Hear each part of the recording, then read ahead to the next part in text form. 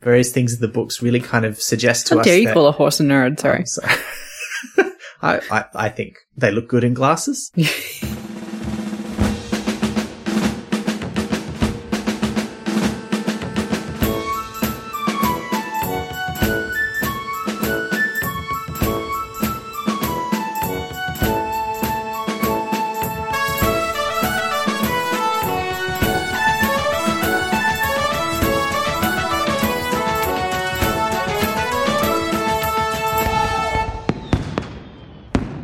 Hi, I'm Elizabeth Lux. And I'm Ben McKenzie.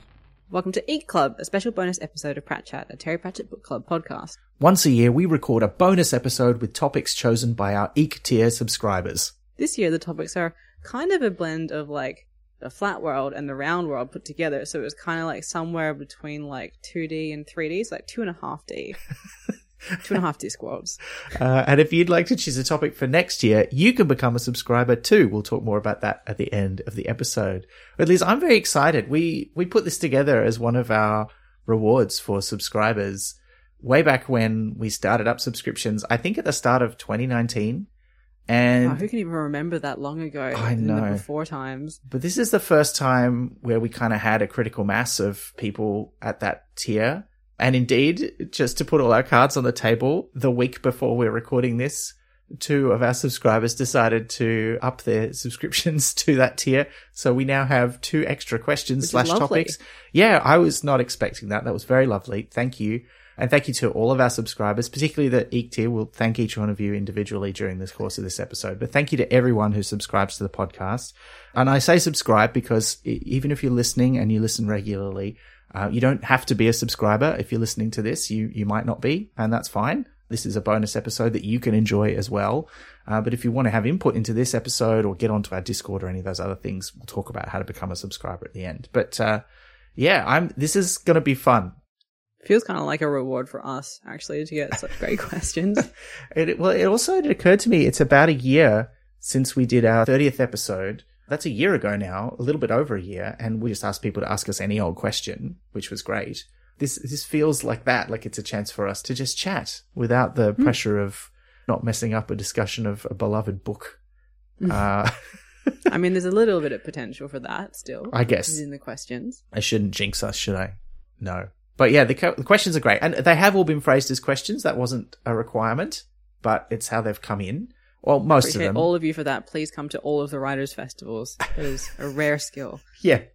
There's a good variety of different things as well. So I think this is going to be fun. Shall we get into it, Liz? Yeah. That sounds good to me. Each bit should have a nice heading, and we can just name each part of the podcast after the person who sent in the question, I think, because then their name's nice and prominent. So I'll give it a go. You got that good voice acting skills, so I feel like you can give it the gravitas that is necessary. Well, I mean, also you can give me some critique it, some feedback. All right, I'll use my criticism and you use your acting skills, and then just together we'll form Voltron. No, all right. Together we'll just bring out neuroses. That's part of the job. All right, Here we go. Part 1. Carl. I feel like you were just channeling like James Spader Ultron then. Oh, really? Oh, yeah, I guess. I don't know how I feel about that. Yeah, well. I think it's a compliment, but. Yeah. Yeah, okay. You asked for critique. So I did. I didn't know it was going to be so immediate. But thank you, Carl. Thank you very much. You're the first person to send in your topic. And your topic was just a short. I mean, we went back and forth with you a bit, Carl, about what you wanted to talk about. And eventually you decided you would like us to answer the question, how would Ankh-Morpork handle COVID-19? And I think we're ready to discuss this question. When we did have our open session a year ago on episode 30, we answered a few, but they were much more specific because we'd just gone into first lockdown in Melbourne. And so our questions were really about that isolation and quarantine. And I think now, we could look back on having been through it and think more about how it would go down in a more holistic way. Because also, we've seen not just how it's been handled here, but also how it's going so far in the rest of the world. It's not over. I think it's important for us to acknowledge we are still in the clutches of a global pandemic. But let's not get too heavy. Let's think about this as a fun thing. Let's start at the top. I reckon Veterinary would have a handle on it pretty much from the get-go. I think he would see how serious it was and see all the possible fallout from the very beginning, like as soon as it became an inkling of an issue. I feel like he would probably set up a whole bunch of committees for people who feel like they need to say something, to feel like they're involved but not actually have any harmful impact, because he's a big fan of committees, right? That's like his thing. So he'd just set up all the guild leaders to be like, okay, you deal with like these things, while he's actually like dealing with it quietly in the background. Yeah. So yeah. I think that's definitely how it would start. Igor's would be running the vaccine program. Now here, yes, this is where Ankh-Morpork has a distinct advantage. Not that they have as many Igors as, say, Uberwald, where I think they would probably do very well in a pandemic. Yes, but Veterinary has good connections with Uberwald, and so I feel like he would quietly work together in the background to harness all of the Igor power for also Ankh-Morpork's benefit. Here's a stupid question, but I think it has a bearing on the answer to this topic. There are no stupid questions. There are only stupid hats. Okay. All right. Well, I'm not wearing a hat, so I got away with that one. But do you think if there was a pandemic on the Discworld, could there be one that would affect everybody? Or would it be like just a human disease that humans would spread from one human to another? Or would dwarfs... I mean, I think it'd be pretty hard for trolls to get the same disease as humans, but what about dwarfs and the undead? Like, I think, again... Uberwald would do very well next door because, you know, there are so many vampires and werewolves who are either immune to or very resistant to disease. And then you've got dwarves who may or may not be susceptible to it, but also very good at staying underground and keeping away from everyone. So I think they'd do okay. It depends on whether it's literally COVID-19 or if it's just a pandemic. Have we had any, like, big disease or discussion of disease in the Discord? Like, I'm trying to think of... No, not really. I mean, there's the really harsh winter that happens in the truth. And you'd think, you know, people would be sicker then, but it doesn't really happen. And there's not... Yeah, I don't think there's really a big thing about plague or any kind of virulent disease in any of the books that I can remember. Well, I guess for the purpose of this question, to give it as thorough an answer as possible, let's assume it's a COVID-19-like virus that affects the whole population, dwarves, trolls, everyone the same. Like, everyone's equally susceptible, to make it a more comparable exercise. Okay. Does that make sense? Yeah, in our hypothetical situation. All right. Okay. Everyone can get it. Yeah. Though werewolves, maybe the wolf part can't get it, so they have to make a decision about whether they want to, like, be wolves for that time. Yeah. They might get... Like, that could be an interesting thing that, like, the werewolf community would have to consider. They get too wolfy. Yeah, because if you stay like it for too long, but, like, if you can't possibly get the illness while you're in your wolf form, then that would be something, like, that they would have to think about. Yeah. Zombies could be vectors but not infected. Vampires maybe too. Oh, yeah, because they would also possibly be able to transmit it, because if you're, like, biting all willy-nilly, you could... Yeah, so they'd have to probably crack down on that in some way. Any vampires who weren't... Well, I mean, not that vampires who aren't Black Ribboners are welcome in Ankh-Morpork anyway. Well, I say that. Dragon King of Arms was quite welcome in Ankh-Morpork, and there's no way he was a Black Ribboner, so... Yeah. Maybe they could only bite the vaccinated. I don't know, like, you'd have to come up with some sort of system to, like, help. Do you I mean, what about medical technology? This is a question. Like, we've just sort of assumed that Igors would know about vaccination, but are they more at a sort of pre-vaccination kind of variolation stage? Yeah, they're barber surgeons. Yeah, so they can't make a proper vaccine, but they probably could do some variolation, which is what people used to do before vaccination. You know, they give you, like, the scabs of somebody from smallpox and crumble them up and make you eat them or prick you with a pin, more likely. And you would actually get smallpox, but hopefully you'd only have a mild case and you'd be all right. But modern vaccines don't do that. They simulate the disease in a variety of ways, either by using dead cultures of the actual organism or various other means to simulate the proteins of the virus or bacteria that your body reacts to as if it's the real thing. So it's a bit different, but I'm probably getting too in the weeds now with this. Well, I mean, I guess the difference is, like, say you live in a medieval castle and you've never been attacked. So variolation, like, the old way would have been like, the laird organizes for a small village nearby to just attack you and try and take over, and you hope that your castle wins. Mm. Whereas vaccination would be like they pay a bunch of actors to sort of simulate a thing but not do any real damage. The idea is that your castle has, like, all the people involved are trained and now recognize what an attack is, so that if it happens again for real later, they know where the bows and arrows are. They know how to, like, they can react faster and they can stamp it down faster and your castle will not get damaged at all.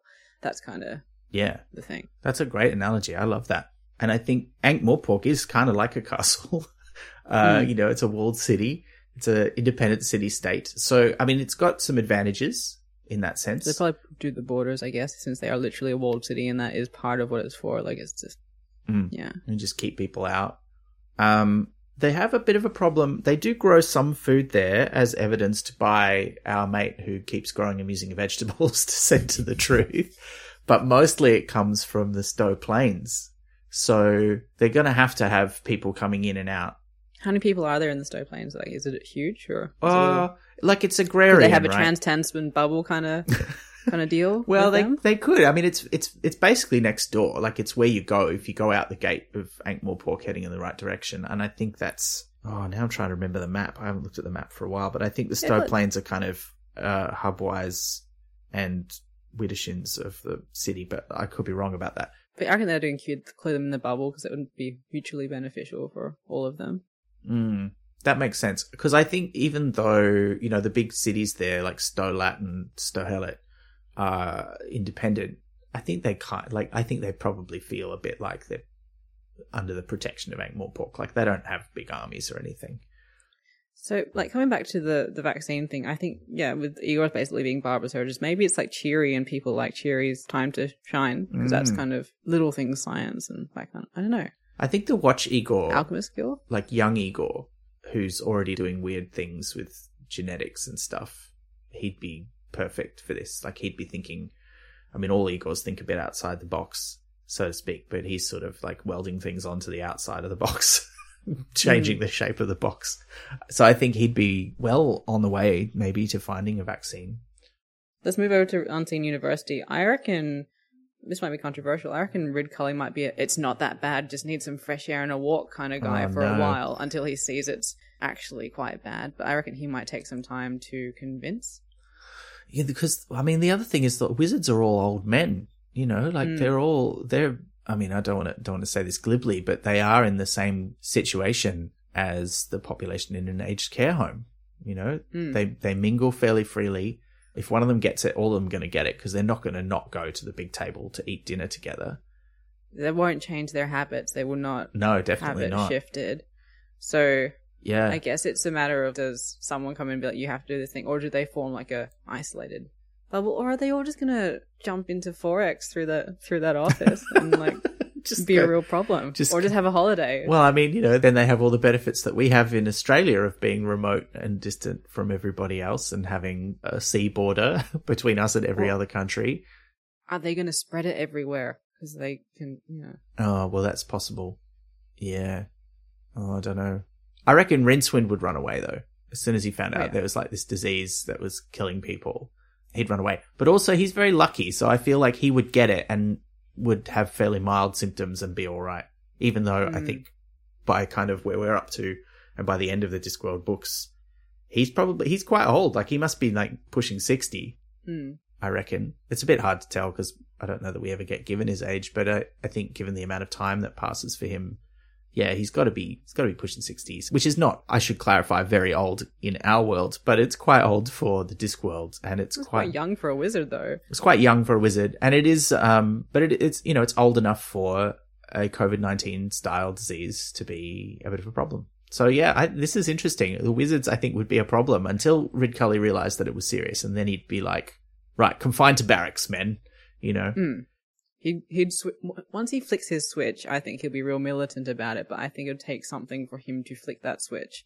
Yeah. And all the people who are like, yeah, you're right, they're not going to not have their big meal at the big table all the time. Like, they won't change their routine, I think. So maybe, I don't know. What about the general population of Ankh-Morpork? Because I feel like living through the lockdowns and everything in Melbourne has been an experience in realizing that Melburnians are perhaps community-minded, but also perhaps just very willing to do what authorities tell them. on the whole. Like, there was a vocal minority who were jerks about it, and we have seen, you know, to speak to my own experience, we've certainly seen a lot of people not taking it as seriously since things have quietened down. People not wearing masks on public transport, which is still a directive that we have here. But by and large, people looked at what we were asked to do, which was very onerous. We had some of the harshest lockdown conditions in the world here. And most people just went, okay, but I don't know that that's what Ankh-Morpork would be like. I mean, it depends, because it's very divided into its different areas. There's like the shades, there's all that, everyone has different attitudes. I feel like most people would go with what is handed down, because I feel like veterinary would deliver it in a way that is palatable and beneficial. Like, he would probably come up with a way to make it worth their while to comply.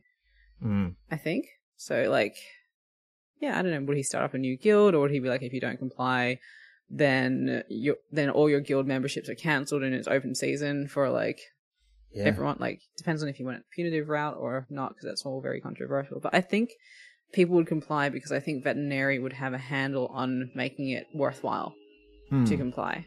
Well, because it also occurs to me, I mean, one of the interesting things about Ankh-Morpork is you've got this city that was once two cities, and it's divided by the River Ankh, and it's fairly clearly outlined that one side is the Toff side, which is a bit more, you know. Oh, they've got more money. They'd be doing the like trips to Aspen and all of that. They'd just be trying to. But then I reckon, again, I'm sorry to have so much faith in veterinary. I reckon he'd go hard on them. He'd be like, he'd do something. Yeah. How would he, I mean, personally, what would he do? He'd have to take some precautions, because, like, he's quite old as well by the end of it. You know, he's walking with a cane, his hair's turned white.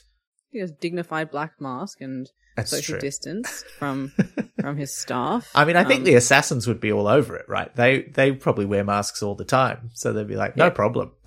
I'm just sorry. Okay, just to have a bit of a diversion, Dibbler would immediately go into masks that are non-compliant with the standards. Like, he'd just like go into, like, he's like one layer, maybe with the wrong filter in it, but he'd be immediately selling them. And also, I just can imagine, you know how restaurants pivoted to delivery, just like seeing what Dibbler's sausage in a bun home delivery service. Oh God, no. Dibbler eats. But it'd be like, it'd be that thing where like a sausage in a bun is left on your doorstep and you have to pay for it, like, kind of like, yeah. Oh no. Yeah.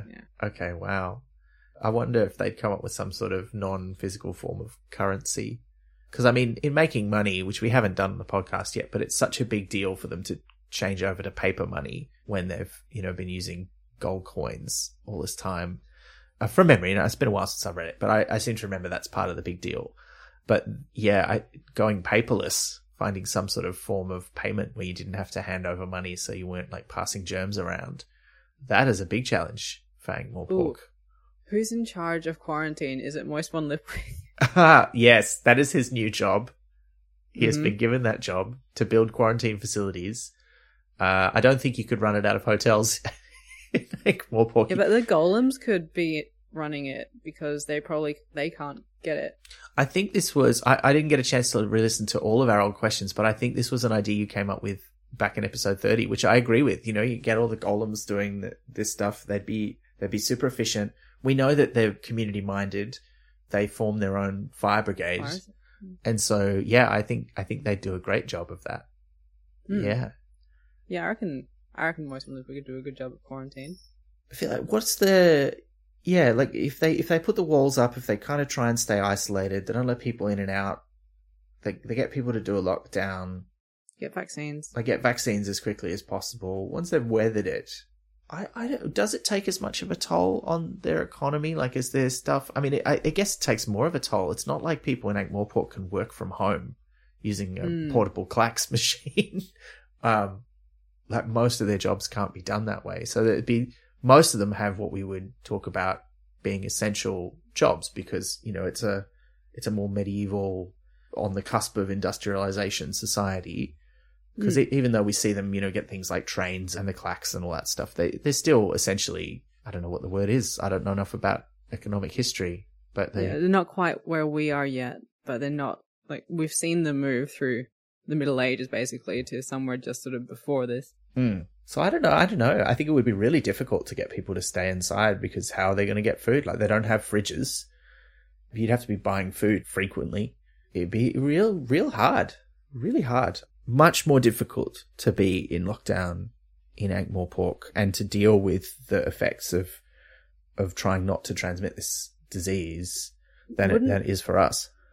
But yeah, there's the advantage of, I think there would be communities in Ankh-Morpork, like zombies and stuff, who can't get sick from it, and golems and stuff. So I feel like there's the potential to mobilize them as possibly a new temporary guild where they're in charge of delivering meals and doing the bare essential, like paring back down to what you need to keep the city chugging along, if not thriving, as they deal with it, because they'd have a plan.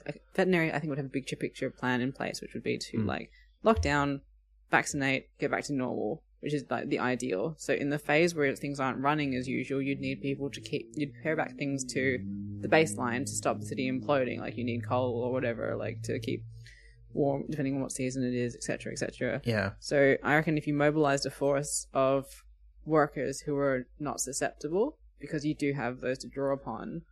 So yeah, like zombies, golems, etc., who are well remunerated for it, not just like drawn into service, etc., because they can't get sick from it. Then they could do the few bare minimum things. Yeah. As like maybe like a pandemic guild or something like that. So they go around when everyone's locked down and deliver meals. I think some countries did do that as well, and do so no one has to go out to the shops or whatnot. Yeah. Do you reckon? Here's my question about this, because I can't see Red Shoe, like if you gave him a guild of zombie essential workers, I can't see him stepping that back after it's over. So what I'm interested in now is what are the long-term effects of Ankh-Morpork having gone through a pandemic? Well, then you could change that to the emergency guild or whatever, so that they're ready and sort of like in hibernation for if anything future happens. Then Red Shoe gets to keep his power and not have to essentially do any actual work. They're just ready.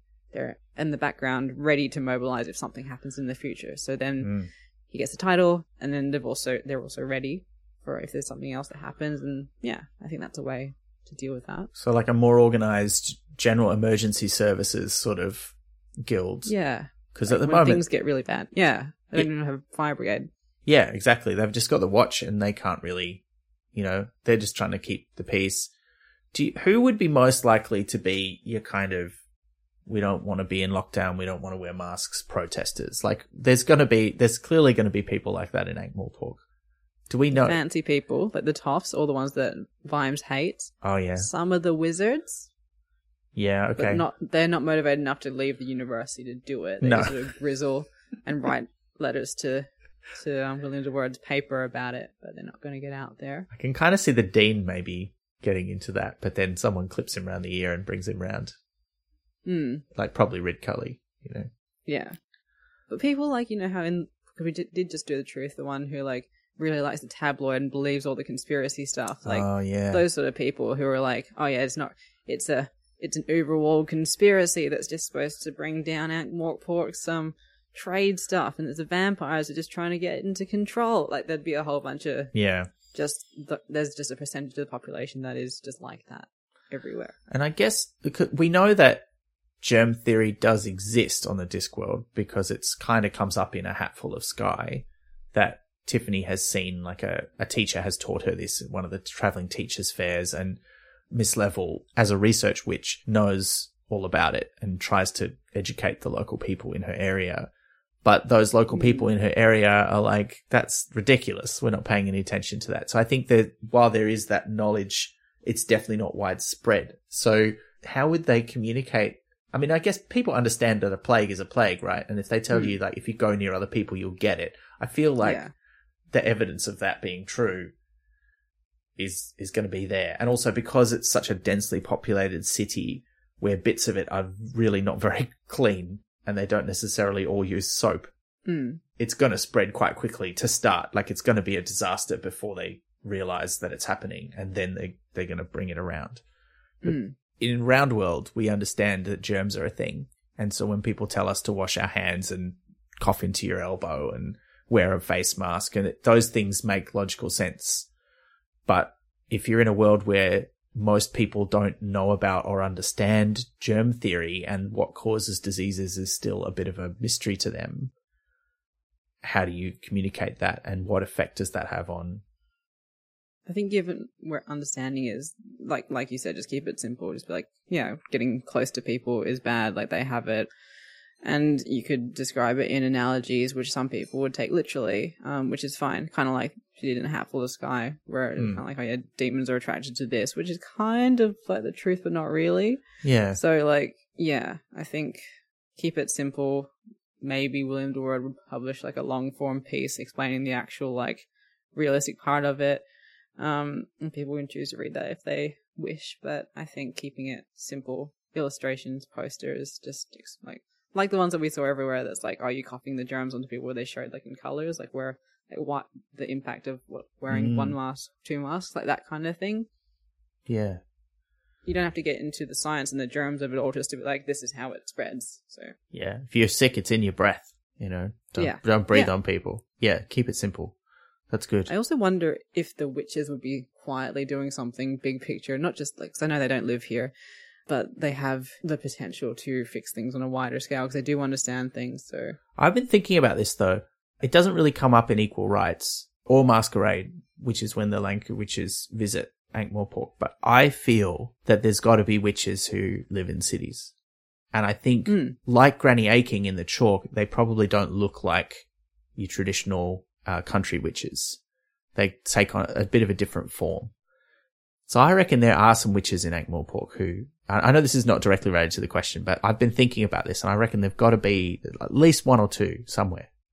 But I feel like, this would kind of be like, probably Veterinary would come but he's like the leader of the city, and so I reckon he'd come up with a ragtag group of unexpected, like, people to help secretly deal with the pandemic in Ankh-Morpork. So he'd probably get like young Igor or local witches, and just maybe some shining stars from the Alchemist Guild who aren't really looking into making gold, like, and just bring them together to work on the science of it. Never in a public way, just in a quiet room. Maybe with Leonard de Quorum in some ways. Oh yeah. Yeah, he'd have to be involved. Yeah, so some sort of like genius group of unexpected people brought from different parts of Ankh-Morpork who would have complementary skills to deal with it. Yeah. I like this a lot. I mean, I feel like it would make such a cracking book. It would be such a good book. And there would be new characters who would be invented for this purpose. And it would probably push the Discworld a bit further into the future in terms of their development of medical technology and everything. Like, it would be a real thing. Yeah, ragtag group. I think that would be handpicked and chosen by Veterinary. And such opportunity for riffing on things like famous films like Outbreak or World War Z, because you could also be a zombie analogy. Because I also wonder, okay, I don't want to, we've got some other questions to ask, but I do want to ask this. Would the disease be weird and supernatural in some way? Or would it just be a normal disease? Like if Pratchett was writing this and he was going to do a book that was basically an analogy for the COVID-19 pandemic, do you think he'd do something weird with the disease, or would he just make the disease normal? I reckon normal with like a slight edge to it, not like a over the top kind of supernatural thing like people turn into birds or whatever. Like, that one where the librarian got sick and he kept turning into different things. I don't think it'd be that level. Right. Because there's already like a level of magic implied with the librarian. So I think it would be pretty normal, but maybe with something to make it not too much like a disease we see here all the time. Yeah. Because I feel the novel would be focused on the people trying to fix things. So it would probably be a Moist book, as you said, and Moist would be in charge of that task force. And then you got the scientist group working away in the background. I think also it would probably riff on the actual bubonic plague rather than something like COVID-19, because that would be more fitting with Ankh-Morpork. Yeah. I think, because it's like the way they dealt with that was they didn't deal with it. It was burning down all of London. Just burn the place down, yeah. Which probably would also happen. I mean, it wouldn't be the first time some of the city had been burned. Just as a caveat, bubonic plague, horrible, awful disease. I think they can treat it now. But it's like that one of the things is like you get bubers or something. Like it looks like noses on your body. Like big So I feel like he would have had a field day with something like that. Yeah. So yeah, like weird symptoms and things, sort of like plague, but not really. Yeah. And it's just such an opportunity. Like everyone would be involved. I mean, the Watch would be involved as well. Oh, look, we could talk about this for like a whole episode, but we can't because we have to move on. Hopefully we've covered a lot of the ground you were hoping we would talk about, Carl. One quick thing I want to interject though. I think Carrot would get sick with it quite early on because he's a natural hero to step up in a leadership role, and so taking him out of the story and upping the stakes of the disease would work quite well. If we're talking about it as a book. Yeah. I think getting Carrot sick with it very early on would be a thing because you don't know if he's going to get better or not. Yeah. Yeah. No, I can dig that. Bit like in The Fifth Elephant. Yeah. And also, what would he really do? He would marshal people too well to comply with things. Like people would be out like protesting masks and he'd be like, oh, maybe we shouldn't do that. And then they wouldn't. And that would be too easy for the story. Like they'd see him wearing one and they'd be like, oh, yeah, okay, we should do it. Yeah. No, that's a good point. Because you have to make, if it just for a book, not for actual disease management, they would make someone we care about a lot as an audience have it and be at risk for the bulk of the narrative. Yeah. Okay. All right. I'm sold. I like it. Yeah. So you like Carrot being sick? Okay. Yeah. No, well, I mean, look, it's a different kind of challenge for him. There could be like some chapters of his like fever dream that he's having. It would be fun. You know, I say chapters, there wouldn't be chapters, but well, if it's a moist book, there might be.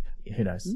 Look, before we move on, again, Carl, I hope we've covered the kinds of things that you want. I think we got a bit earnest there. I don't know that we made too many jokes, but it's a fascinating topic. Oh, I wanted to say that Rincewood would quarantine for 2 weeks in the luggage. Yes, absolutely he would. And he'd have lots of clean laundry at the same time. And we'd see like dotted through the narrative where the luggage is going during the quarantine because the luggage isn't staying put. It's just like making its way past so I think that would be fine. Oh, that's great. I love it. Just before we move on though, again, Carl, yes, I hope that we covered the things you wanted us to cover, but also I just want to acknowledge that fellow Pratchett podcast, The Truth Shall Make You Fret, has occasionally done a great Twitter thread which they call Headcanon whatever day of the week it is. I thought it was regular, but it turns out they've done it on many different days. And we'll put some links to their excellent threads because they did quite a few that were related to the pandemic, including what various Discworld characters might do during lockdown, what kind of masks they'd wear, what they'd be stockpiling, what hobbies they picked up in quarantine. It's just so good. Like their ones were great. And then, you know, listeners and other people follow them on Twitter, threw in some. We got involved, I think only in a couple because, you know, the time difference unfortunately means we often missed most of it and had to go back and read it afterwards. But yeah, they're really great. And if you want more on this kind of speculation, it's a great place to look. So we'll put some links in the show notes for that. Part 2. Catherine. No critique. That was perfect. Are you sure? I mean, it did sound a little bit like, you know, in the Auntie Donna show, Lucky for You, she's singles. I don't know if you've seen it, but yeah. I have not, but inflection. I'm familiar with their work, so I can imagine it. Yes. Catherine, thank you so much for being an Eek Tier subscriber. Catherine had a question which kind of has got two parts, but they're related. Catherine said, I wonder how Granny Weatherwax would do being head of the Unseen University. Now, that is quite a question. All right. Can I just answer this one real quick? Yeah, sure. Splendidly. She would just whip it into shape. She would, and it would take her like 2 months and it would be running real smoothly. I think like she would encounter some resistance for the first like 10 minutes, but she'd put them in their place. She would make it co-ed. Mm-hmm. She would make, I don't know, like if she wanted to do it, that is, and I'm not sure she would. Would she become a wizard? I think maybe, like, she's not really all into, like, is she into labels and stuff? Like, I feel like... I think, well, she's very... So in Equal Rights, she really comes down on the idea that witchcraft and wizardry are different. They are different. They're different at their soul. They're not just different expressions of the same magic. They're kind of a different kind of magic or a different kind of thing that you do. And what she realizes, and what the book is about, is realizing that while traditionally that's been split across gender lines, that doesn't have to be so. Women can do wizardry. They don't really explore the idea of men doing witchcraft, although I'm pretty sure that does come up in one of the later Tiffany books that we haven't read yet. But I think she understands that they're different. I think the way she has the duel with the Arch-Chancellor in Equal Rights, it's clear that she can master that same kind of very showy big spells kind of magic that wizards can do. And I really get the feeling that she could be both. Like, there's two ways you could go in. You could go in and you could abolish the words wizard and witch and just make it a learning of magic place with different streams. Or you could make it not just wizards, it's wizards and witchcraft, and slowly over time make it not gendered. So it's just who has the aptitude or inclination to go either way, and over time also develop maybe something that's a crossover between the two and see how all of that evolves together. I disagree a bit, because I feel like particularly in A Hatful of Sky, she's so devoted to the idea of witchcraft not being like wizardry. She sees what Mrs. Earvage, is doing as being codifying it and turning it into this sort of symbols and books and nonsense that wizardry is actually about, but which she is like, that's not what witchcraft is. So I don't know that she would turn the school into one that also teaches witchcraft, because I don't know that you could teach witchcraft in a university the way that she imagines witchcraft to be. Teaching, it's cultivating. So like you could have it like, it's not like lectures and things. Like you would have like that mentorship program where there are like research witches, or the different ones that have like cottages around and they have mentor. I don't know if there's like a comparable sort of school thing where you get hands-on experience and things to learn the craft. VCAL. Not in a formal environment. Like, as in, it's a place that facilitates learning and is a hub for it, but they would also like, she probably would have like different outposts as well that like already exist. So like Unseen University would be like the building. Otherwise she'd just be starting up like an education center or hub for witchcraft. And the question is, it's specifically being head of the Unseen University. So I guess it would be like, how do you shift that to also facilitate the wizards, or are you getting rid of them? So I feel like she would cultivate both while bridging the gap eventually, but you couldn't achieve that in one fell swoop. Yeah, well, I mean, there's that bit in Equal Rights where she sort of thinks about staying on in the city, and from memory, like, she's sort of imagining that you could be a new kind of city witch, which kind of goes back to what I was saying in the first part. But I wonder if that's what she would do, is it would just be different. It wouldn't be the same as other witchcraft. But I still feel like I don't think that would be what she would do. I think she would concentrate on making wizards do their shit better, for want of a better term. Would she want to do it? I mean, the question is posed, like, how would she do if she was doing it? But would she want to do it? If she wanted to do it, she would be doing it, I think. Yeah, I agree with that. So I think no. Yeah, but it's the potential to, like, I do feel like if she was running it, she'd be like, no silly hats, no robes, none of that. You just do your wizard magic, but without any of the symbols. What would she see the point of it being? The point of wizardry? Like, as a kind of stated point, the books really kind of get into the idea that people who can do magic should be kept as far away from other people as possible. So this tradition of wizards being in a university where they just learn how to do it and then don't do it, or they just use it on each other in the early days to kill each other off and advance up the ladder. That seems to be the main purpose of having a wizard university, because they very rarely use it for anything practically useful.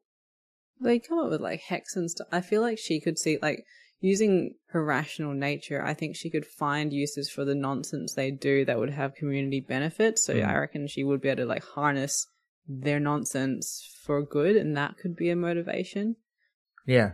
Because they are doing stuff, it's just they're not doing it constructively or for the greater good necessarily. And so if you had someone who was like, oh, actually, if we directed this a different way, if we harness this a different way, it could be good. Like, you could tamp down their whole, like, vicious trying to kill their way to the top thing, or, like, direct that in a different way while also using their research and skills and, magic for something else.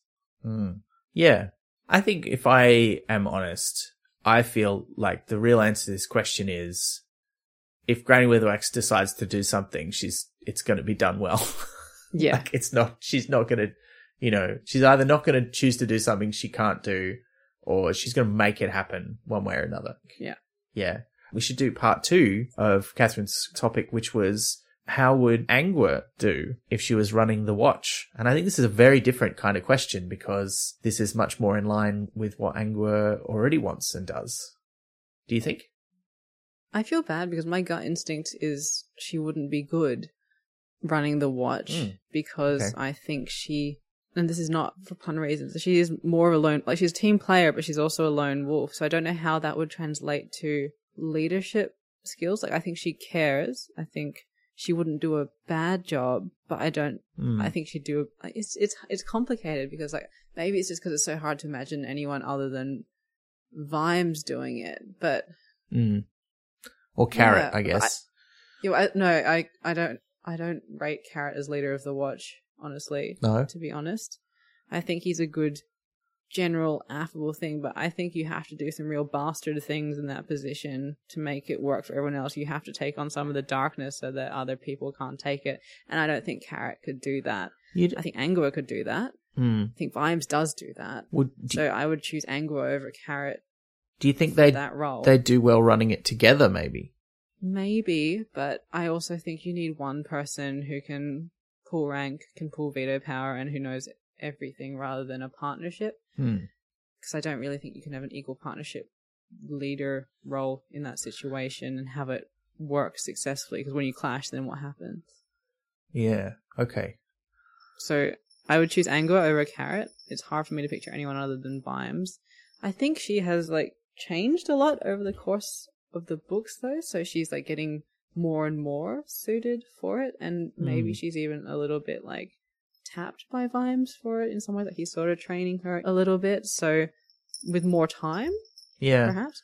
Because I mean the thing I was going to say is that I agree with you that she is a lone wolf. Sorry about the pun again, because we so often see her active parts of watch books being she goes off and does something and doesn't necessarily get herself into trouble, although that does happen in books like Jingo, but she sort of just goes off and does her own thing. Like, I mean, that happens in The Fifth Elephant, happens in Jingo, happens in, several other books in big or little ways, rather than doing the part of the job that she's asked to do necessarily all the time. But so does Vimes, so maybe if Vimes were at the same point, you'd say the same thing, that he's not quite there yet. Well, this is where I was going with it, was that Vimes also absolutely does the same thing. He's always going off solo. He's that classic thing. It's like a Star Trek captain who's always going on away missions, and you're like, you're the captain of the ship. You can't go down and talk to the dangerous aliens. That's what you have a right-hand man to do, so that, if it all goes wrong, the ship still has a captain. But that's not how Vimes operates. Like, he's got to get in there and do the thing himself. And I think Angua definitely has that instinct. But also, I mean, she is nobility, and even though she has rejected it, I think she has got the ability to command people and tell them what to do. We don't get to see her doing that much in the books because even though she outranks many of the other watch officers, you don't see her in that position ordering them around. I think she's the most natural successor. I think there needs to be a little bit more time, which there would be, because Vimes would be around for quite a lot longer, in theory. So, but I mean, the other thing is that he's already, by the later books, he's really practically from day to day not running the watch. He's kind of he's like the commandant or the commissioner of the police force rather than the main person in the precinct. Yeah, but I feel like specifically in the Ankh-Morpork watch, not extrapolating to a greater police context or anything, I think it's still important who's at the top for the, like, even if he's not doing the day-to-day stuff, even if he's not at the office, like, I think he is still like kind of like a figurehead. He's not a figurehead, but he's still the leader, even if he's not literally sitting in his office every day. Yeah, no, that's fair enough. Yeah, so I think she'll do a good job eventually. She just needs a bit more time. But yeah. Well, I mean, if she was thrust into the role for whatever reason, I think she would thrive. But yeah. I will just throw in a comment, and I know we haven't talked about this in detail, and I think you still haven't seen the show, but the Angua that you see in the Watch TV series, who's quite different to the one in the books, I think could definitely run that watch and would do a great job, and is already clearly second in command at the start of the show. So that's a very different situation. But then also the Lady Sybil of that show could also run the watch if she wanted to, although I'm not really sure that she would. So yeah, I just wanted to throw that out there as an alternate, but that's something we can maybe return to, because people have said to us that they would like us to do some episodes about the Watch. So at some point we'll get around to that. Fitting it into the schedule around doing the monthly book episodes is not always easy, but we will do it. We'll find a time and we'll do it. All right. Thank you. Thank you so much for that question, Catherine. That was great. I hope that wasn't too earnest. We're not doing a lot of jokes. I think we're just, this is a chance for us to really nerd out these questions. They're just so weird. And I mean, the next one also is like that. Part 3. Soren. Thank you, Soren, for being one of our earliest, in fact, subscribers and being with us from the start. We really appreciate that. And you've sent in, I think, the most metaphysical question of all, really, which I love. It's very simple, straight up. Are golems alive? Well, we can't even decide when people are alive consistently across the world. So I feel like it's just a matter of deciding whether golems are alive. There's no correct answer. Yeah. So, I mean, let me ask a simpler question, Liz. How would you define life? That's so difficult. Because, like, in some medical situations, like, is someone dead? It depends on, like, their heart might be beating, but their brain isn't functioning. Are they alive? Like, their body is alive. I think a key question to this is, does being alive matter? Yes. In this context, and if so, why? And I think in Terry Pratchett's universe, being alive doesn't matter because technically vampires are dead, zombies are dead, and or not alive rather than dead, I suppose. And I would argue that golems are not alive, but that does not mean they don't have a life or a purpose or a value or feelings or emotions. Does that make sense? It does make sense. They don't have a heart, they don't have a brain, they don't have, like, so by human, our world measures, etc., they can't be alive. Well, but yes. But I think there's two different questions here. There's, are they a person? Which is the sort of question answered in things like the Star Trek episode, The Measure of a Man. And I apologize if I've got that episode name wrong because it's been a while since I've watched it. But that's the one where Starfleet wants to dismantle Lieutenant Commander Data, the android, so they can really figure out how he works because nobody truly understands except the guy who built him and he's dead. And so they can make more of him, but he doesn't want to be dismantled. So there's a court case to decide whether he's really a person and can decide for himself if he wants to do that or whether he's just a bit of equipment that Starfleet can do what they want with. And they end up deciding that he is a person. And that's, that perennial, the golems clearly fit that kind of discussion in the context of the Discworld, like they are the equivalent of robots. So that's one question. Are they people? And I think, that's kind of very much answered in the books as a yes, but are they alive? That's a different question. That's more complicated.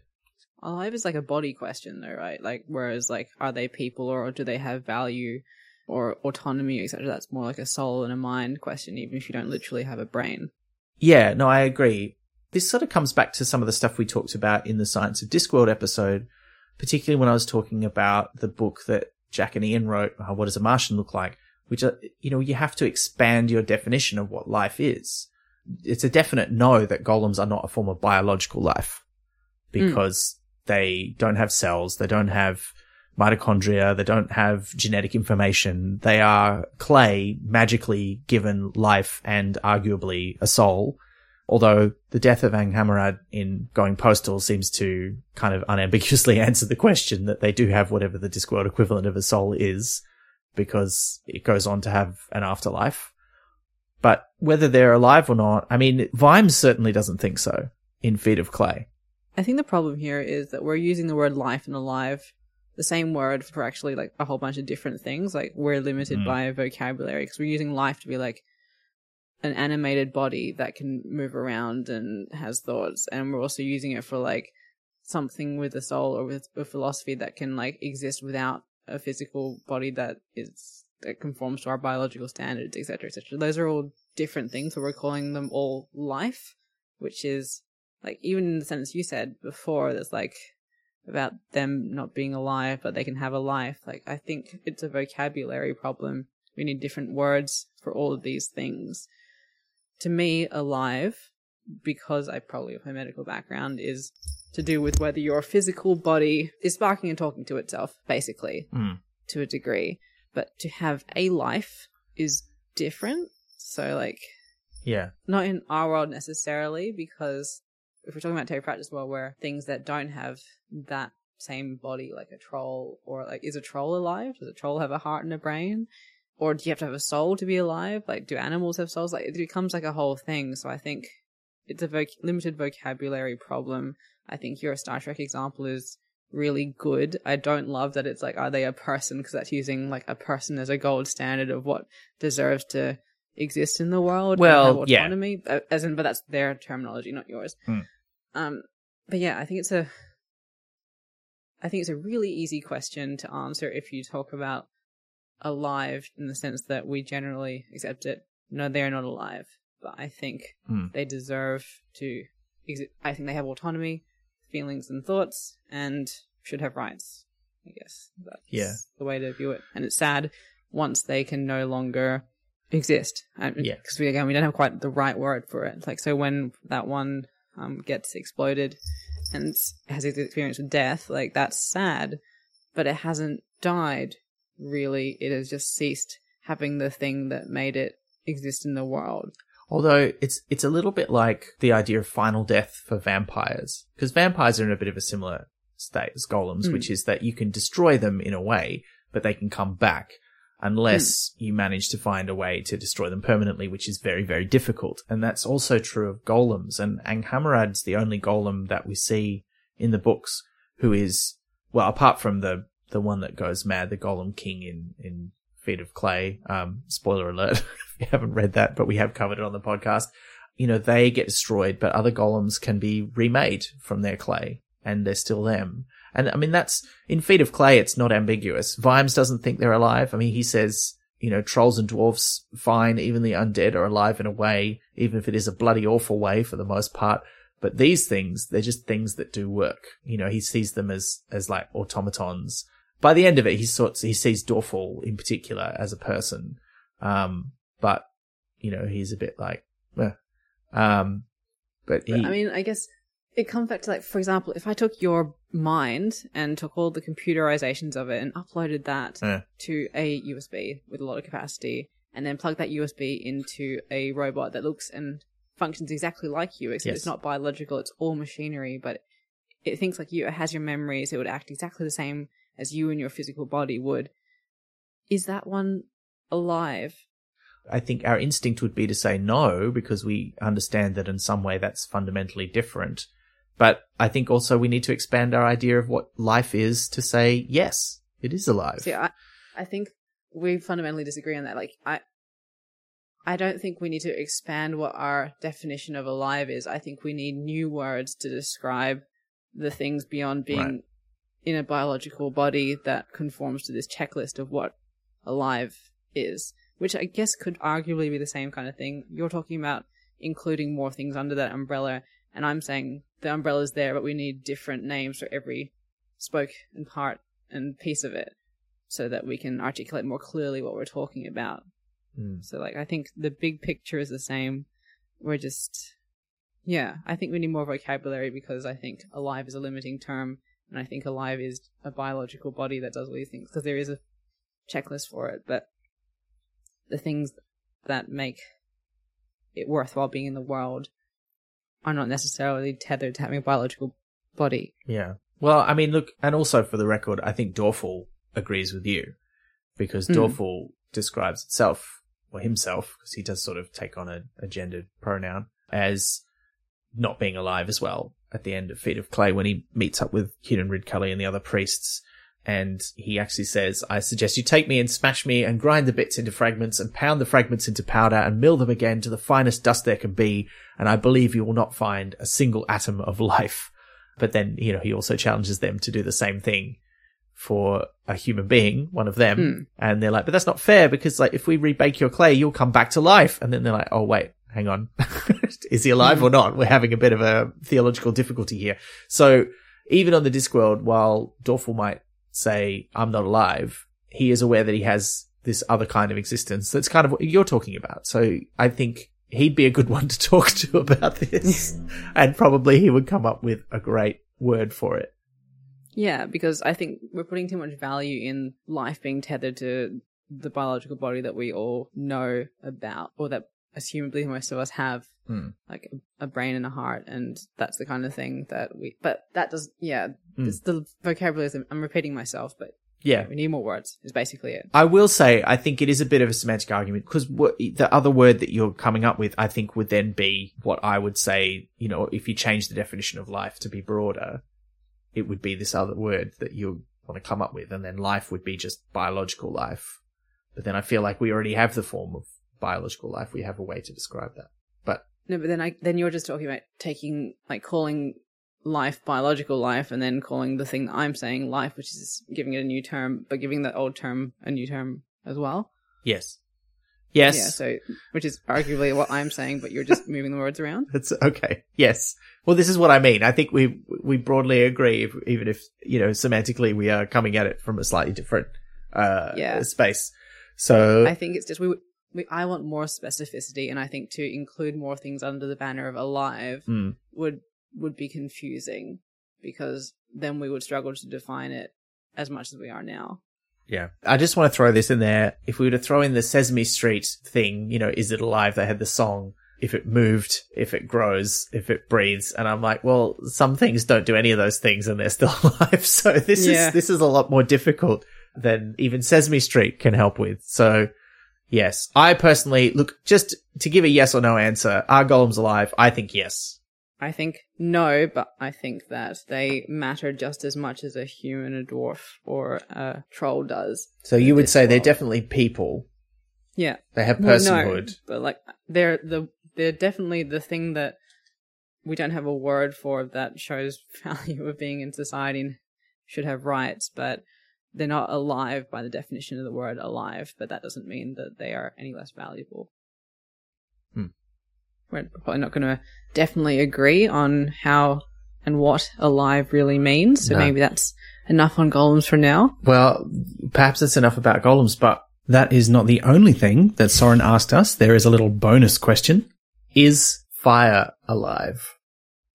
I mean, I feel like I've answered quite comprehensively with my golem answer. No. But also, does it deserve to vote? And, that is a different, no, that is a different question, Liz. Is it a person? Is fire alive? It is not. Okay.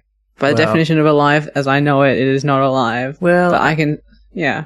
I mean, by that same Sesame Street style definition that I was talking about before, in a way, it eats and breathes and moves and makes more of itself.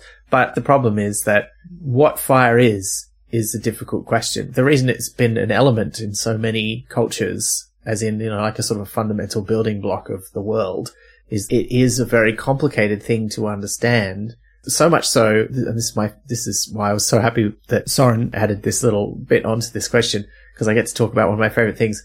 Alan Alda, star of MASH, is also a passionate science communicator. And he started a thing which was originally called the Flame Challenge in its first year, because he wanted someone to answer the question, what is a flame, in such a way that I think the goal was an 8-year-old could understand it, maybe a 10-year-old. And he had all these people send in these different things, and he got a bunch of kids to vote on the one that they felt was the best and that they understood. And there's a little song. And because it's not a simple concept, it's about gases and bits of, stuff that's, the particles from the thing that's being burned, So but there's a lot of things that will go together to create the flame, and the situation has to be correct. And so, that's a complicated, just what is fire is hard enough, as opposed to is it alive? I mean, I guess it comes back to the thing of we made up words and we slap them on top of things. So just because we've categorized things in certain ways, when you get something like fire that sort of subverts categorization, that might just point to that we've categorized everything wrong and we don't have the correct words to describe things in general. So, yeah, I think it's a great question, and there's a lot of time we could spend talking about it. it might be, again, a vocabulary problem, and means we might just need a new language and redefinition of a lot of things. Because, yeah, it's just because it doesn't fit neatly. It doesn't, yeah. I hear Once you. something's in the category, you give it certain things spring off of that, but doesn't necessarily mean that something not in the category can't have those things as well. So, yeah. But golems and fire are the same thing, is what you're saying. No. And also, it makes it really complicated because, like, what if fire is alive but golems are not? But golems have fire, and then, like, are they, like, then, like, hosting a parasitic thing? Like, are golems actually multiple alive things? Hold on, no. Golems don't have fire in them, though. They do, don't they? No, they don't have fire in them. You have to bake them in fire to make them, but they don't have a flame inside them. What's making their eyes glow? Well, that's a good question. But I thought it was because they had like a fire burning inside. look, I don't think that's a usual part of the mythology. I thought it was like of the Terry Pratchett ones. Like what? Like They have the chem in the head. yeah, but that doesn't literally make their eyes glow. Surely, No. Well, it's that's difficult. paper. Yeah, Well, I mean, you have a good point. I just always thought there was fire inside them because of the way they're described. I know, like, too much fire and then water made, like, the problem, but I thought they had, like, a eternal flame kind of thing. And bangles. I mean, look, that's beautiful. I'm going to choose to believe that's true, regardless of what it says in the books now. Let's move on to the next one. I think we answered that well enough. Yeah. Part 4. Jess and David. Our only partnered, well, I don't know, that's true. Perhaps there are individual people who've chosen to support us separately who are partners. I don't know. But I love that Jess and David have supported the podcast together, and they listen to it, not at the same time, they listen to it separately because they're big Pratchett nerds, and then they talk about it afterwards, and it's such a lovely story to hear that from them. So thank you, Jess and David, for your support. I love that. And thank you so much for this question, which is, how has Pratchett and or the Discworld informed your own personal philosophy? Which is, I mean, wow. I think it's safe to say most people who've read Pratchett have found their philosophy influenced by his writing in one way or another. And I reckon it'd be almost impossible to, this is not a cop-out answer, or maybe it is. Like, I reckon there's some things I could certainly point to, but I reckon on a subconscious level, there's probably a lot of things that we're not aware of that has been informed by Discworld. Like, you've read it, you've absorbed it, you don't know that you're changing your mind or forming parts of how you think as you read it. So on a subconscious level, there's probably a lot of things that I could link to Discworld, but wouldn't know about. If that makes sense. Yeah, I think that's true. And it's particularly true for people who started reading the books quite early. Something that comes up for me again and again is how good or bad is not like necessarily inherent, and what you choose to do counts for a lot. Yeah. Because you see that in a lot of the characters and a lot of the ones that we get to see inside the minds of, because I guess like a lot of more superficial fiction, or like the stuff we watch or take in when we're younger, it's like people are good or bad and they think in this is how I should act and that's what I'm going to do. You don't sort of ever see people be tempted to do the wrong thing, or tempted to take the path of power, or tempted to do ill, and then see them choose to do what is the right thing. You just see them do the right thing. You don't see the struggle on the inside. And I think he does a really good job of showing how characters like Vimes or Granny Weatherwax, they have the choice to go either way, and they could be very successful at being villainous, or sometimes doing the wrong thing could be seen as being the right thing, but they choose the more right thing. But that's after struggling within themselves. And I think that's something that stuck with me, is that it's not necessarily your thoughts don't make you bad. This makes it sound like I'm just thinking about doing murders all the time. I'm not. But it's how you choose to behave or how you choose to act on your thoughts that's more important than having the thoughts themselves. Yeah. Yeah, I agree with that. I saw something someone I follow on Twitter wrote recently, was that they're sick of seeing people say, if you're worried about whether you're a good person or not, that means you are a good person. because a lot of people who do and continue to do awful things worry about whether they're a good person or not, but they don't ever stop and do something about it. And I think I was like, yeah, I mean, like, it's a first step. Like, you have to wonder that in order to make a choice, but then you also have to make the choice and do the thing. And it's not about whether you're a good or a bad person. It's about being. It's about doing. You know, it's active. And it's continuous as well, because, like, if you sort of go, okay, well, I'm a good person who sometimes does bad things, you can excuse yourself for a lot of stuff, and that's crap, really. Like, if you sort of go through life thinking, yeah, I'm a good person, I, like, veered off a little bit here, but overall I'm good. No, I think the choice, like, doing the right thing is a constant choice every step of the way. Yeah. And I don't think it's just locked in at an early stage, and I think it's really a cop-out if you sort of go, I'm a good person who does bad things. I'm repeating myself now, but yeah, I think it's easier to say you're a good person and then give yourself an out. Whereas if you're just like, I am a person who chooses to do the right thing continuously whenever I'm presented with it, but the choice, that's more valuable and has more of an impact, really. Yeah. The other thing on that sort of topic is that I think Pratchett does a really good job of presenting those choices in a way that really works. Like, it's video games do this all the time. They offer you this supposed choice between good and evil. There's not really a choice because the good and evil are so obviously, extremely, even to the point of parody, good and evil. Like, you know, here's a merchant. Do you pay them fairly for their goods, or do you just kill them and take all their stuff? You're like, well, you know, one of those is not just bad. What's the right answer, Ben? It's clearly evil. Well, you pay them fairly, and that's the right answer. But I think, right, but that's a stupid one. But that's the kind of moral, in inverted commas, or ethical dilemma that these video games often present you, and they're not very good at presenting a grey area or really ever giving you an incentive to be evil. And I think one of the things that Pratchett does really well and illustrates is the idea, and I've heard it summed up in the phrase, you know, it's not really a moral unless it costs you something. I think that's true. Like, it's very easy to say, well, I believe in this, or I think this is right. But if you never act on it, if you never do something that costs you something, it doesn't have to be like, you know, a horrible injury or thousands of dollars, but it needs to be that you are choosing to do something right, even though it's not convenient or easy. That's where a moral decision becomes important, because it's not hard to be good when being good is easy and convenient. But, you know, for someone like Granny Weatherwax, being good is neither easy nor convenient. It's hard work. It's constant hard work. And she consistently chooses to do that hard work, you know, and so does Sam Vimes to a degree, you know, and a lot of his protagonists. I know, like, Disney gets crapped on a lot because it's just something that's been around since most of us were children. And it is somewhere where you're presented good and evil for the first time repeatedly as a kid.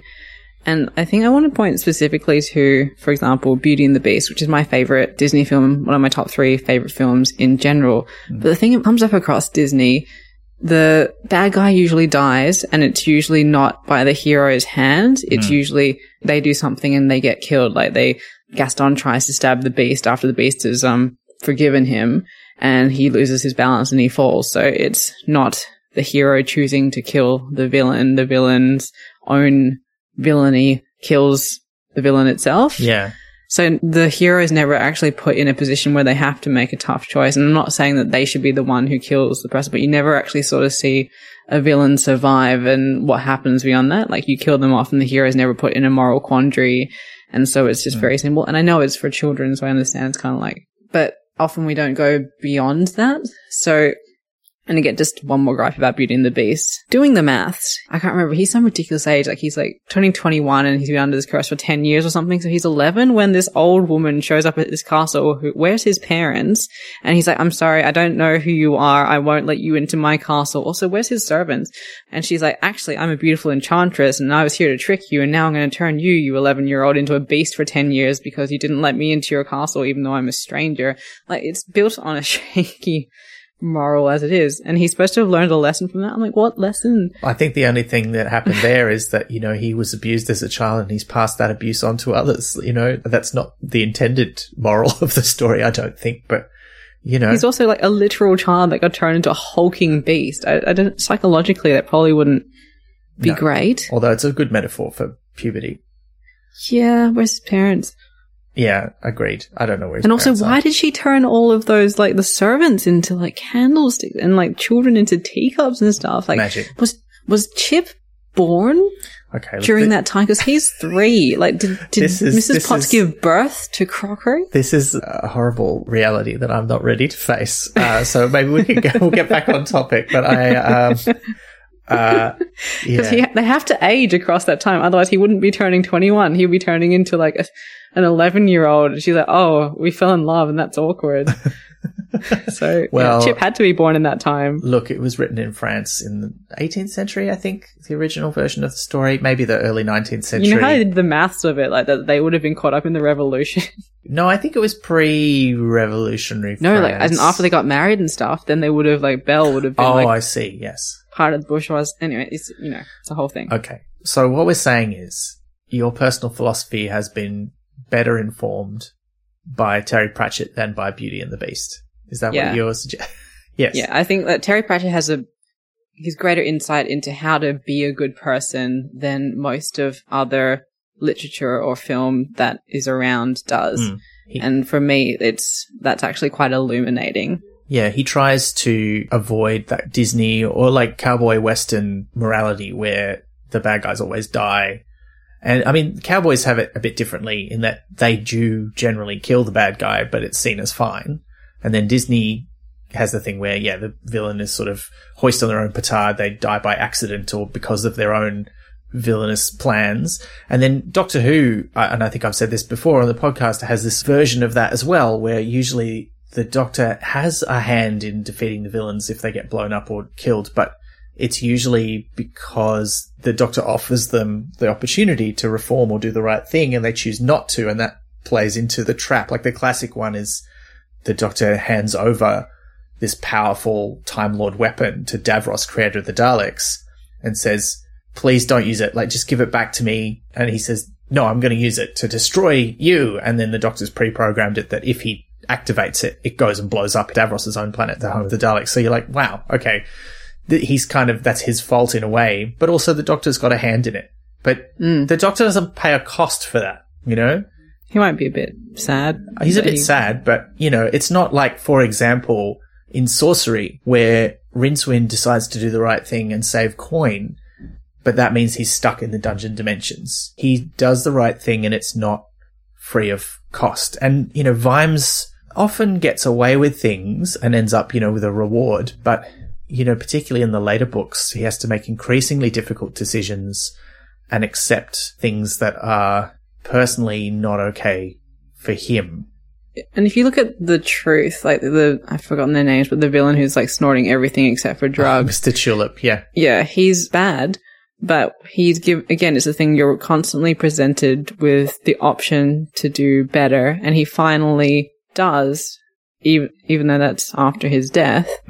And it does cost him something. He's just like wandering through, like, essentially limbo for a while until he does better. But that's the thing, like, you're not born a good or a bad person. You're presented with choices and you are redeemable. So I think that's a good example because he's put up against the other villain who chooses again not to do the right. So yeah, it's choice. Yeah. You know, he writes a lot about inequality and discrimination and he touches on a lot of themes there. He doesn't always get it 100% right, particularly when he's writing about race.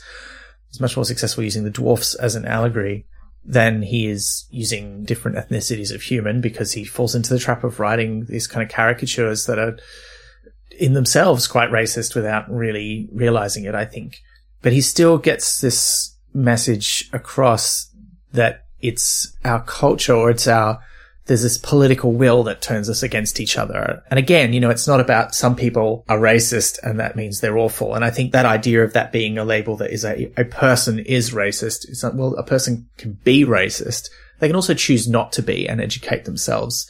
And they can go further than that, as we are now more commonly talking about, and be anti-racist, which is very important. And I think that message, despite the clumsiness of some of those books, was still a useful one for me, who grew up fairly insulated from that kind of stuff. I mean, the small town I grew up in was surprisingly multicultural for a small country town, but that still meant it was mostly white folks in an Australian context. And I didn't see a lot of racism, but that doesn't mean it wasn't there. It was probably stuff that as a teenager and a young person, I did not recognize because it didn't happen to me or directly to the people that I knew. It was easy growing up in that sort of atmosphere. In fact, growing up as a white person, it's easy to just think, oh, only awful people are racist. It's not a thing that people casually do. And so even the clumsiness of some of those ways that Pratchett wrote about it was still a bit of an eye-opener. And I think those Johnny books, you know, where it's set in a real world context and he just drops some of that stuff in. And also some of the stuff about gender, which he doesn't always get right, gets much better at as he goes along. Also, the kind of racial and cultural tension stuff he gets better at, like by the time you get to Monstrous Regiment, which is a book I'm really looking forward to us reading again and discussing on the podcast. But that has such a lot of great stuff to say about, you know, nations and pride. Like I think it's almost like he's having another go at the things he wanted to talk about in Jingo, but now he's got a bit more nuanced understanding as well as talking about the gender dimension of that as well. So it's, yeah, I'm kind of just rambling about all the things that he wrote about, but I guess what I mean is that it was a very accessible way for me to understand the beginnings of some of those ideas, and it was a good underpinning for things that I still had to learn about a lot more in depth later in life. I don't think you read Pratchett and you come out of it as a moral philosopher, but you do get a real good sense and a real good understanding of the basics of humanism. But I say that, and yet I have to acknowledge that I'm pretty sure there are plenty of people who we would not consider politically progressive or open to change who read Pratchett and like it. It's a bit like when I found out that one of our most conservative politicians at a federal level is a big Doctor Who fan. And I'm like, how is this possible that you could watch the same show and hold these views that are so antithetical to me, that seem also to me to be antithetical to what the show is about and what the main character stands for? And in the same way, I'm sure there's probably some people who've read Pratchett and believe things wildly different to me. People project their own experience into other people's words all the time. Or read them superficially and don't see the deeper message. Yeah, that's true. Like people who love Paddington and are like anti-refugees. Yeah. So weird. Yeah. But they can always do a spin to back up their own view. So yeah, there's always someone to ruin it. But yeah. Yeah. I think the class stuff is a big one for me too. Like even just something as simple as the Vimes Boots theory of economic inequality that people love to quote. He had such a gift for putting what could be, in some hands, a complex idea into simple terms. And I think that really nails it. I mean, you know, it's only one dimension of economic inequality, but it really kind of cleverly illustrates the basic problem that people with more money will have more money. Like they don't just spend more. They don't need to. And in fact, they can spend less in many ways because of the way that capitalism works and the economies of scale and all that kind of business. And there's lots of little bits of stuff like that in the book. I mean, we've recently had some really lovely emails from a listener who is a psychologist and was explaining that they found the way that Pratchett describes in the Tiffany books first, second and third thoughts a really useful way to talk about metacognition and thinking about your own emotions and being able to examine how you're feeling and thinking. And I think that sort of stuff is wonderful. And it makes me really appreciate a good analogy. We absolutely could talk about this again for like a full episode because there's just so many different ways, subconsciously or otherwise, that, yeah. Are there any other bits though? Because I'm aware that I have just talked an awful lot. No, I feel like I've said my key one. And if I start on my own train, I will just basically summarize the Discworld. And I feel that's probably, yeah. Yeah. Full episode, another time. Yeah, for sure. Part 5, Frank.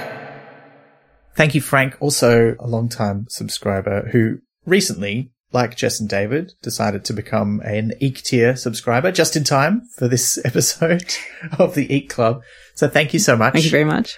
And Frank, Frank, this is a great one to end with, I think, Liz, because This is a very specific question, but I think a very fascinating one. And I'm going to read it out in full. Frank says, I started reading Terry Pratchett with Diggers back in the early 90s when he was a fantasy writer. As the Discworld progressed, so did its move towards technology and more of a fiction genre. Had he been able to continue writing forever, would the Discworld have made the leap towards a science fiction genre, albeit with a touch of magic? Think the wizards in charge of a spaceship. And there is a second part, but we'll come back to this, because I think the second one is also a fun question. But this is such a great question, because I mean, acknowledging that I haven't read the last couple of books, so although I know that, you know, steam power comes to the Discworld in raising steam, and, you know, we've even in A Hatful of Sky, we've seen things like germ theory become accepted on the Discworld. We know that there's that progression, and it is getting, by that stage, a little bit steampunky around the edges, which I love. What do you reckon? It's very possible, though probably not in a planned way, because I think it is a very sort of chronological look at the world. And after, like, he definitely could spend a lot of time just, like, camped out in the now. Like, as we've said before, like, I would love to read his Brexit novel. That would have been amazing. And so, like, it is possible that he would have just kept mirroring things that are happening now. But a move towards the future or towards a more science fiction slant also makes sense. And it doesn't necessarily mean that he wouldn't have stopped like, you can do both. Like, for example, yeah, you can have your trains alongside more medieval things. So very possibly, like, it's a great question. I don't think he'd have sat down and gone, all right, next science fiction. I think it is a natural progression in his writing. Well, I think he kind of saw them as a piece, you know, because he started out wanting to write more science fiction-y things. As we know, like, when he first had the idea for the High Megas, which became the Long Earth books, he thought that would be the thing that he would write, and then it just happened that, you know, the weird comic fantasy thing that he wrote was the one that got popular.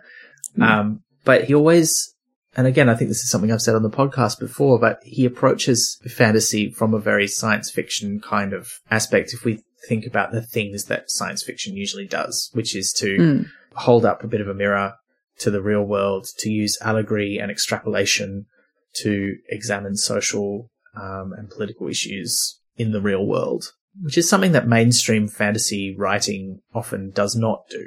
I mean, sometimes it does, but I think Pratchett does it more than most, I think is fair to say. And that's a very science fiction-y way to write fantasy. And he also thinks about the fantasy from a very sciencey perspective. I mean, he kind of dropped that as he went along, but, you know, we're about to do the Light Fantastic, and when you look at those early books, he really thinks about the mechanics of how the world that he's invented might work and how magic works and interprets it through physics.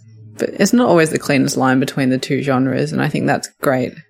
So, yeah, I guess it's more like which way it would switch towards. Do you think he'd ever do aliens on the Discworld? I mean, he's kind of... The thing is, in a fantasy, you've always got the out of, like, doing elves or interdimensional beings, you know, like the things from the Dungeon Dimensions instead, which kind of take the place of aliens. And the closest, I guess, he's gotten is, you know, the weird alien shopping trolley mall beast from Reaper Man. I think there'd have to be, like, a really good social reason for it. Like, it'd have to fit in very naturally for a story he was planning to do, and aliens would be, like, it wouldn't be like, how do I work in aliens? It would be like, oh, aliens are the natural fit to illustrate this point. And I can't think of one. No. Really. I mean, if you're doing a sci-fi or if you're doing something set in the real world, you kind of use aliens because it's the most plausible kind of life form from somewhere else, rather than, oh, it's, you know, elves from the other world or what have you. Anyway, and he does that in the Long Earth series. You know, there's the creatures that live on the other versions of Earth. So I think not necessarily there'd have had to be a good story reason for them. Are there any... Because he does also use a lot of science fiction tropes in the Discworld. Like time travel, which he uses several times, is really more of a science fiction thing. Like, you don't see it that much in fantasy. And he loves to play with the mechanics of that as well. You know, like, what if you change the past? Can you change the past?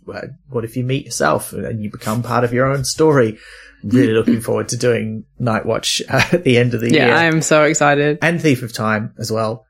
I'm trying to think, you know, what other sci-fi tropes he's done. Because I feel like he has done quite a few. Some time travel.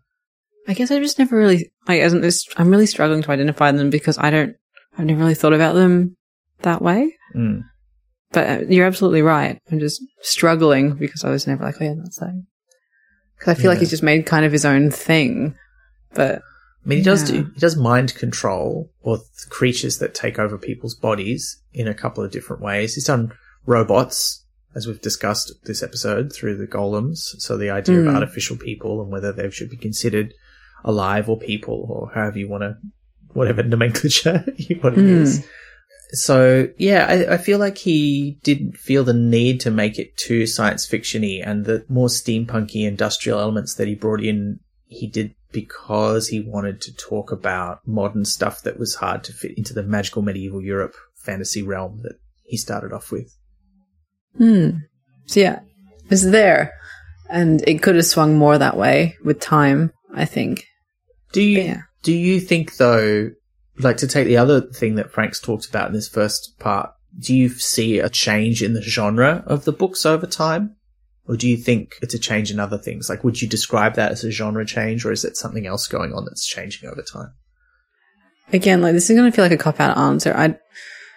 I don't really view it as genre fiction because it really feels like he's doing his own thing. Like, it is fantasy, but it just feels like he's carved out such a niche for himself. It just feels like the natural progression of the world he's created, and it can be categorized by the categories we give literature as it progresses. And I do think that it's fair to say that it probably goes, as you said, science fiction-y fantasy to more fiction literary with hints of the others. Like, it's just the ratio of them moves around depending on what's happening with the story. Yeah. But to me, like we have genres and stuff, so we know where to put them in the bookshop and also what we might want to read. That's kind of like something else we enjoyed. Like, the labels serve a purpose and they're useful and I like them, but also sometimes after a certain point, they're unhelpful. Yeah. No, I totally agree with that. And I mean, like, one of the things, I don't know if I talked about this much on the podcast, but I've started teaching writing at a tertiary level, which has been a great challenge for me, but also a reinforcement of the thinking I've had to do over the years of learning about writing. And because I'm specifically teaching comedy writing, we talk about comedy genres, and that's a whole different set of things. When you're writing narrative comedy, you talk about genre in terms of, well, is it a farce or is it a sitcom? Or is it it's about the style of comedy and the way you set that up. And the other kind of genre, like, is it set on a spaceship or are there elves? Or, is it in an office on the real world? That kind of doesn't matter for those kind of genres. Those are things that you just use to make it interesting and give it flavor. And it's almost like those things, because I feel like there's so many different ways to talk about genre. Is it about the style of story that you're telling, or is it about the trappings that come along with it and the conventions of the setting and the kinds of world that you're in? I tie myself up in knots if I try to imagine like what my ideal bookshop layout is. And I start off with the idea with, I just want all the books together in alphabetical order by author last name, just all of the books to get non-fiction, fiction, graphic novels, everything in alphabetical order. Wow. And I know that would not work, but I kind of love the idea of it I love it and I hate it because I love the idea that you could walk in there and be like, okay, well, I'm just going to choose a letter or a section and just see what cover appeals to me. I guess like people get around that by like, oh, well, my book is fiction and if all bookstores are arranged like that, let's make all fiction pink or whatever. But, so there's a lot of flaws with this idea, but like on a purely like hypothetical level where I know that it wouldn't work, I just love the idea of books not being sorted into literature or non-literature, because I find that like I hate that there's some bookstores that have like a literature section and then a fiction section and then a science fiction section, because it implies that there's a subclass of books that are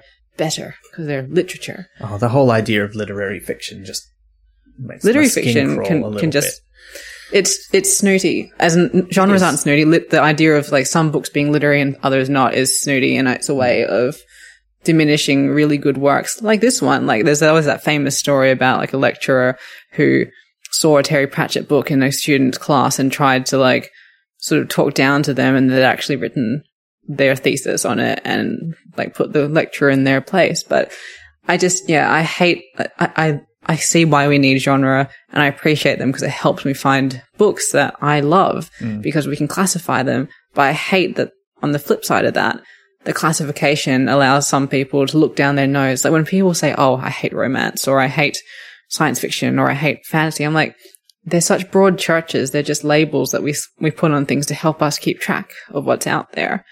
But people use it as a way of just shunting aside whole broad bodies of work. And I find that endlessly frustrating. I know that's not the question. I'm sorry. And I'm not saying that like I have a problem with fantasy and science fiction as labels. I think we need them. I think they're valuable. And I think this is a really important discussion in terms of how Pratchett's writing evolved, because it's a really good way to discuss that. But in the greater sense of people missing out on work that they might otherwise love, I think there is a harm to labels. Yeah. I mean, I agree with everything that you just said. We shouldn't forget there is a spaceship in the Discworld. Oh, yes. We haven't done The Last Hero yet. And it's not the first one either. You know, there's another one that they drop off the edge of Krull in the book we're about to read. So, you know, I think he went as far into those sort of sci-fi tropes as he ever wanted to, and he never saw it as a limitation. And part of the fun, and certainly I find this when I'm writing fiction that's fantastical in one way or another, is how to fit something that you want for a story or that a story needs into the world that you've created. And that's part of the joy of writing, is creating that world and building it.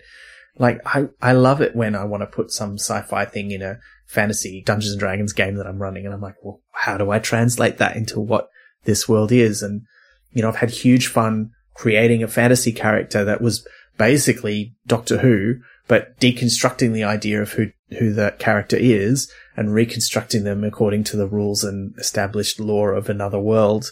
And I think, you know, Pratchett would have had endless fun doing that for Discworld. Yeah, absolutely. Here's the bonus question, though, that Frank asked. If there was a sci-fi Discworld future, could that actually be where the gnomes of the Bromeliad are from and where they return to? I would absolutely love that to be the case. Like, I think that would, as in I love things being tidy and neat, but I also think that would just be very good storytelling. You reckon? I'm not saying I think it's necessarily the case. I just think it'd be cool. It would be very neat. It would tie everything up in a bow. I am going to say I think it could be, but I don't think it is. And I actually, as much as I do think it would be neat and fun, I would not want it to be. If there was another story about the gnomes returning home, I would want them to have this whole world, which was their own world, which was its own thing that explores new themes about what it means to come home after being away for so long and to rediscover a culture that you have been separated from. Like, I think there's so many interesting things to say about that. Also, the gnomes, they exist in our universe, or at least one very similar to ours. Whereas various things in the books, and I'm just getting on my nerd horse now, but various things in the books really kind of suggest to us that... How dare you call a horse a nerd, sorry. I think they look good in glasses. But it's fairly clearly laid out that our world, the round world, the real universe that we live in, is an alternate universe to the one that the Discworld exists in. It's not just that Atuan is somewhere on the other side of Mutter's Spiral or the Milky Way or whatever we call it. That's another dimension, you know. Spaceships can pass through dimensions. Well, that's true. And maybe the gnomes have mastered interdimensional travel. So you got me there. You got me there. But I would like it not to be. I would love, and not that I've imagined it in any detail, but I would love to know what Terry Pratchett thought the gnomes' planet was like and their home culture, particularly after so many thousands of years.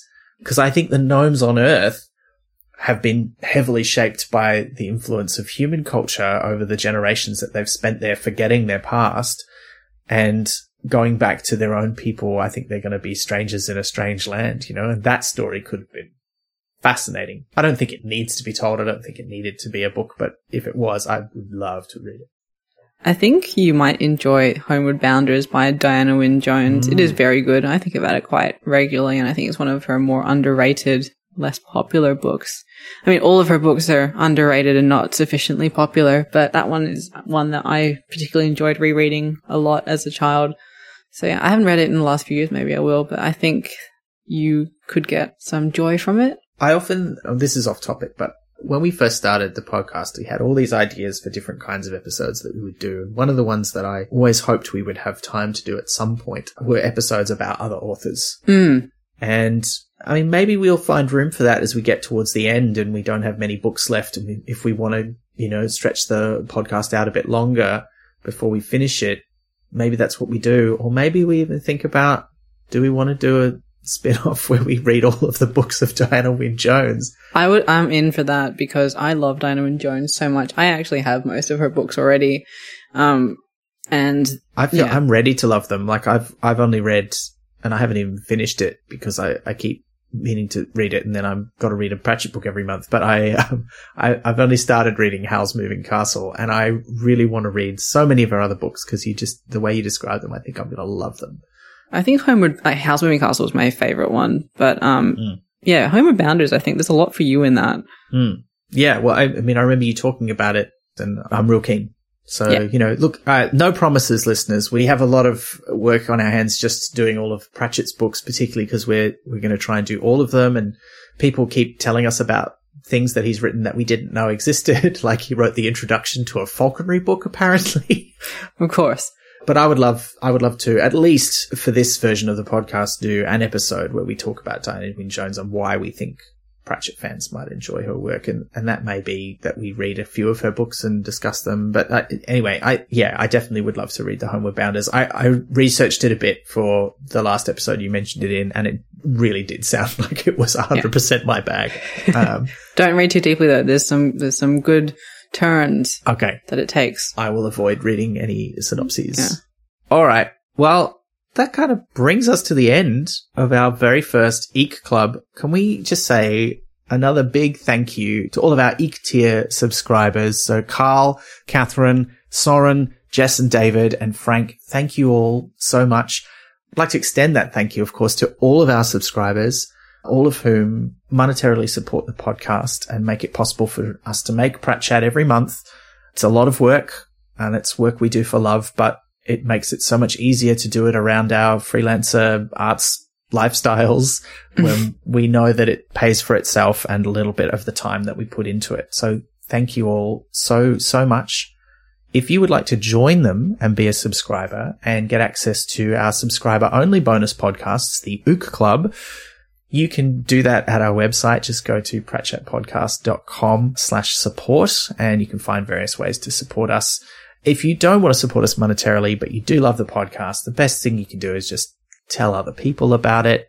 Maybe write a review or rate it on whatever thing you use to listen to it. Just spread the word. It really does help. And, you know, I don't say this often enough. Don't just do it for us. Do it for any podcast that you love and any creatives whose work you enjoy, because particularly when it comes to stuff like podcasting and music these days and a lot of content that goes out that you can get for free, making a living out of doing this sort of thing is super hard. And most of us doing it have to have other jobs. And that means that, you know, we're doing all the hours of reading and preparing and recording and editing and publishing and writing, and all of that stuff happens around the jobs that actually make us money. And it's tough, and it's tough for everybody. So if you enjoy us, if you enjoy any of the other fantastic Pratchett podcasts that are out there, shout out again to The Truth Shall Make You Fret, but also to Radio Morepork and Desert Island Discworld and Who Watches the Watch, and the new Australian one, Unseen Academicals, which is two Australian academics reading the books and talking about them. That's only begun in the last few months.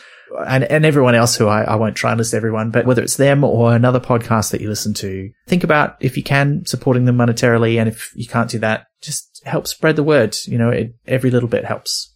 Before we go, I'd also just like to give a big thank you to David Ashton, who made the wonderful, glorious 25th of May version of the Pratchett theme song just for this special episode. Thank you so much, David. It's great. If you want to shout at us and tell us how we got things wrong on any of these topics, please do. You can do it on social media using the hashtag EekClub2021. That's Eek with 3 E's. And until next time, wear your lilac towel with pride. Thank you for listening to Eek Club. I'm doing my best Ben impression, and I do not know what he says after this, but I do know that we very much appreciate you being here, and thank you for listening. We'll be back in another year with another Eek Club. Please keep the questions coming. Thank you very much. Prat Chat is brought to you by Splendid Chaps Productions. We make entertainment for your ears, like the Doctor Who podcast Splendid Chaps and time travel comedy series Night Terrors. To find out more, visit splendidchaps.com.